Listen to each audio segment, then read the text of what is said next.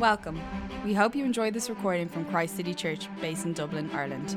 For more podcasts and information on the church, please visit christcitychurch.ie. Thank you for listening. Hi guys, I'm Rachel, for those of you who don't know me. Kind of similar to Molly, I also grew up in a Christian home, which I'm really grateful for because I've always known that God is real, even deep down through periods of doubt. I've always known that, and I've always known that the story that the Bible tells and the good news that it holds is true. I had quite a privileged upbringing in many ways, one of which being that I didn't really experience that much hardship when I was younger. I didn't really see the full effect of sin and the brokenness that was in the world. And though I always knew God was real, I didn't really think that I needed a saviour. In fact, I thought I was quite good at doing things in my own strength. I even thought I was actually quite good at being Christian. Thought I could pull that off pretty well. So I could learn off the memory verse in Sunday school, and I could sing in the CU band, the Christian Union band in school. But I often kind of put God on the back burner, kind of like what Molly was saying, like a bit of a pick and mix faith. I put him on the back burner when it didn't really suit me to be Christian, and then I'd invite him back in when it did suit me again. And really, I don't think the good news of the gospel properly gripped my heart when I was younger.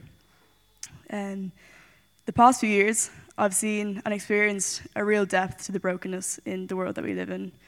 And broadly speaking, I've kind of seen this on three levels. So from a stranger who I met on a bridge a year ago who had planned to take his life, and thank God didn't, to my closest friends and walking with them through their deepest affliction, their deepest pain, and spending many, many hours on a couch that saw many, many tears. And then close to home, seeing the brokenness and experiencing the brokenness of my own family with my parents' divorce and my granddad passing away, and then most recently moving out of our family home and not actually having a new home to move to yet. That one's still kind of pending. So at first, after trying to navigate some of these challenges, I was quite quick to grow bitter towards God. And I put up a bit of a wall because I couldn't really understand why he was letting all this happen. I started to doubt how good he really was, because I always learned that he was good and that he loved us, but I started to doubt that because it didn't really seem to match what I was seeing with all the turmoil in the world and all the turmoil that I was facing. But eventually, what changed was I told God all of this. I told him all the doubts that I was having and how I was feeling towards him and all the disappointments. And I stopped kind of being overly polite towards God and avoidant and started just like hashing it out with him. I started being real and honest, and I kind of like modeled this off. You see in the Psalms, like Molly was referencing Psalm 46, the psalmists, they really lament to God and they cry out to him and they say, like, how long is this going to go on for? So I started doing that. I started actually seeking him with all my heart, and that's what transformed my relationship with him, because I started to actually know him personally. I started reading the Bible, not just as an old history book as I had done in the past, but I started reading it as it is, and that's the living and active Word of God, and God uses that to really speak to us. I was also really blessed with Christian community, a lot of which is here, to be fair, and Christian family, and I could also hash out my doubts with them and my disappointments with them, and quickly found that many of them had kind of experienced the same kind of sentiments, and that was so helpful. So the more I sought and wrestled with God, the more I discovered about his character. And though I didn't receive a direct answer for why he'd allowed all of this tragedy to happen in my life, I did discover what the answer couldn't be.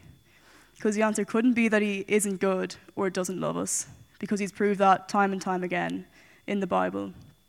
And where I found the most undeniable proof of this is in the cross. Because, also in this time I'd started to see the reality and the gravity of my own sin, as well as the sin and brokenness of the world. And the cross is where Jesus willingly went and took my place and the punishment that was coming my way so that I wouldn't have to. And all I have to do off the back of that is trust him and rest in what he's already done, and then I would be saved. And this is summarized pretty well in the book of John, chapter 3, verse 16.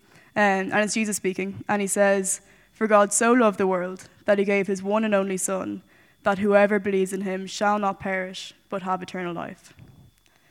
And I'll actually just read that again. So, For God so loved the world, and that's like not just a certain group of people or a small group or the churchgoers or the morally upright. He so loved the world and everyone in it, that he gave his one and only Son. He gave Jesus, that whoever believes in Jesus shall not perish but have eternal life. And this eternal life is just like beyond anything we could possibly comprehend, and so much better than we could possibly even conceive in our minds. And so despite my best efforts in my younger years, I came to realize that I didn't actually have to strive to earn my salvation by being a good Christian. And actually, no matter how hard I tried, I couldn't have earned that by my own merit. But all I needed to do was just depend on him and rest in what he'd already done. So I had a dream around this time a couple of years ago, kind of when it was in the midst of a lot of things going on. And I had a dream that I was in this house that was on fire. And this house was falling apart, just being completely consumed by flames. And I was walking through it, but I felt no sense of panic and no sense of urgency. And I just had this complete peace as I was walking through it, and this complete confidence that these flames weren't going to harm me and they weren't going to get me, and I was going to be completely fine, despite everything falling down around me. And in many ways, it feels like I've been walking through that house for the past while.